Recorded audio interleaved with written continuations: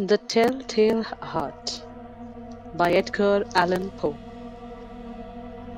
It's true. Yes, I have been ill, very ill. But why do you say that I have lost control of my mind? Why do you say that I am mad? Can you not see that I have full control of my mind? Is it not clear that I am not mad? Indeed, the illness only made my mind, my feelings, my senses stronger, more powerful. My sense of hearing especially became more powerful. I could hear sounds I had never heard before. I heard sounds from heaven and I heard sounds from hell. Listen, listen, and I will tell you how it happened. You will see, you will hear how healthy my mind is. It is impossible to say how the idea first entered my mind. There was no reason for what I did. I did not hate the old man. I even loved him. He had never hurt me. I did not want his money. I think it was his eye. His eye was like the eye of a vulture, the eye of one of those terrible birds that watch and wait while an animal dies and then fall upon the dead body and pull it to pieces to eat it.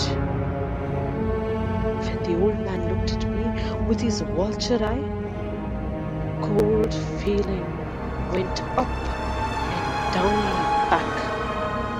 Even my blood became cold. And so I finally decided I had to kill the old man and close that eye forever. So, you think I am mad? A mad man cannot plan. But you should have seen me. During all of that week, I was as friendly to the old man as I could be, and warm and loving. Every night, about 12 o'clock, I slowly opened his door. And when the door was opened wide enough, I put my hand in and then my head. In my hand, I held a light covered over with a cloth so that no light showed. And I stood there quietly. Then carefully I lifted the cloth just a little so that a single thin small light fell across that eye. For 7 nights I did this. 7 long nights. Every night at midnight. Always the eye was closed, so it was impossible for me to do the work. For it was not the old man I felt I had to kill.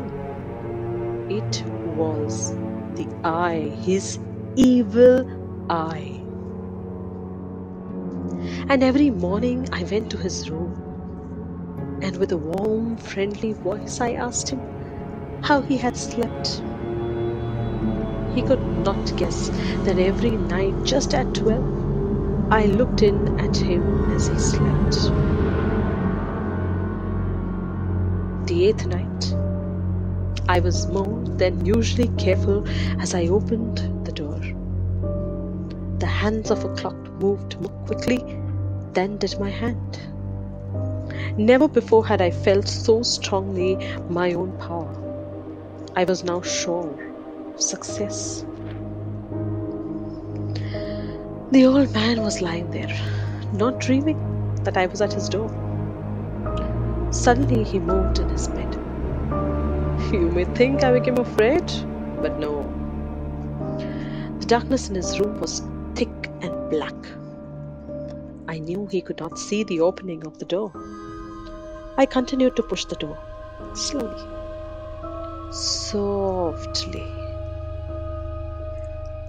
I put in my head, I put in my hand with the covered light.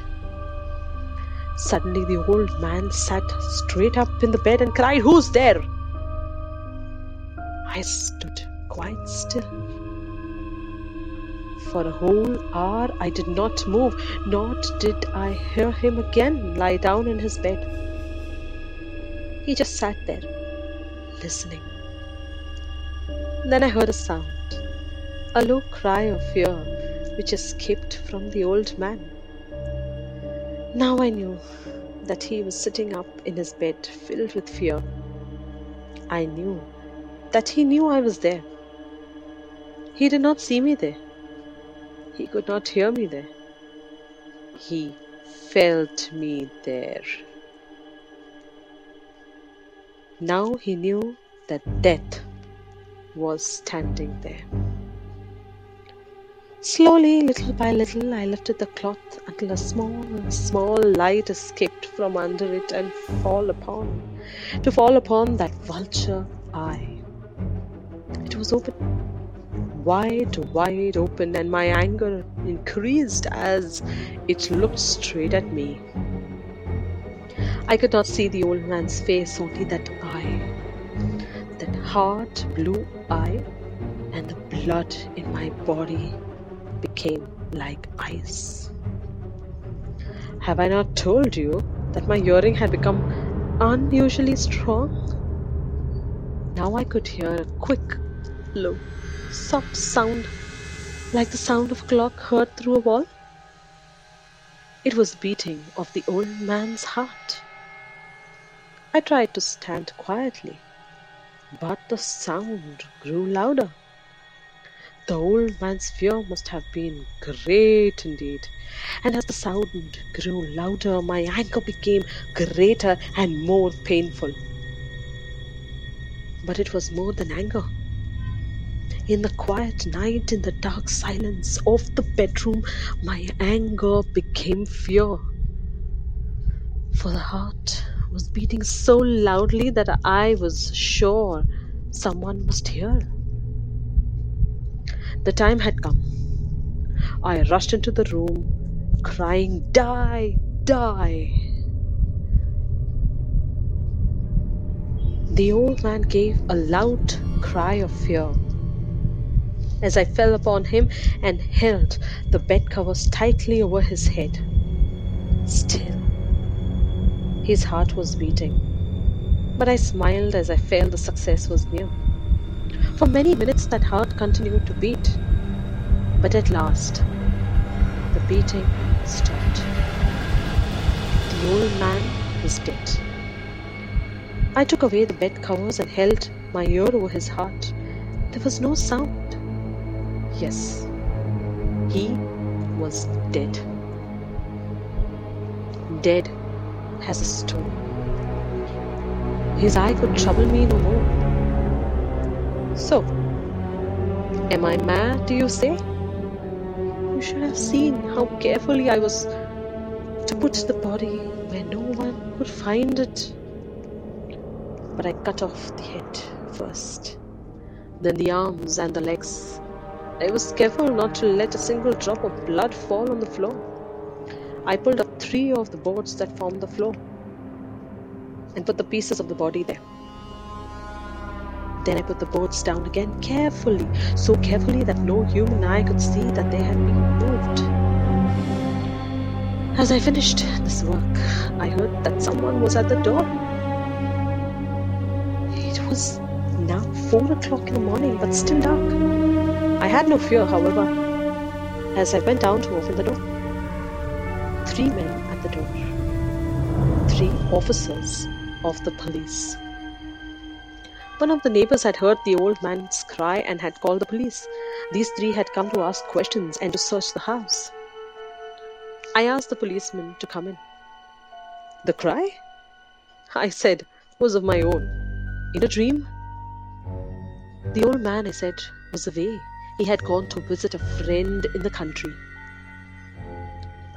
I took them through the whole house, telling them to search it all, to search it well. I led them finally into the old man's bedroom. As if playing a game with them, I asked them to sit down and talk for a while. My easy, quiet manner made the policemen believe my story, so they sat talking with me in a friendly way. But although I had answered them the same way, I soon wished that they would go. My head hurt, and there was a strange sound in my ears. I talked more and faster. The sound became clearer, and still they sat and talked. Suddenly, I knew that the sound was not in my ears, it was not just inside my head. At that moment, I must have become quite wide. I talked still faster and louder, and the sound too became louder. It was a quick, low, soft sound, like the sound of a clock heard through a wall, a sound I knew well. Louder it became, and louder. Why did the men not go? Louder, louder. I stood up and walked quickly around the room. I pushed my chair across the floor to make more noise to cover the terrible sound. I talked even louder, and still the men sat and talked and smiled. Was it possible that they could not hear? No, they heard. I was certain of it. They knew. Now it was they who were playing a game with me. I was suffering more than I could bear from the smiles and from that sound. Louder, louder, louder.